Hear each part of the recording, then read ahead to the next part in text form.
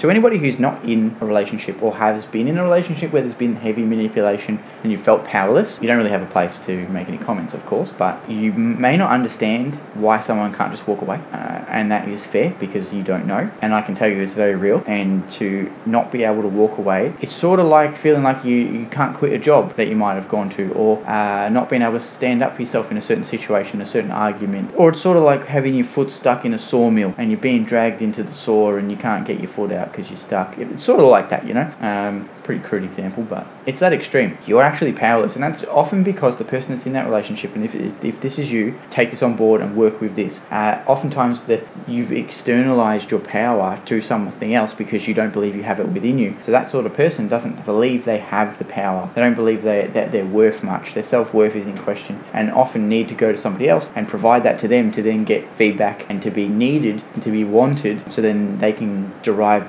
that as worth and mattering. So they give to matter, and it's about giving that to yourself because you matter, that enables you to then stop giving it away to other people and move forward into the next steps for you.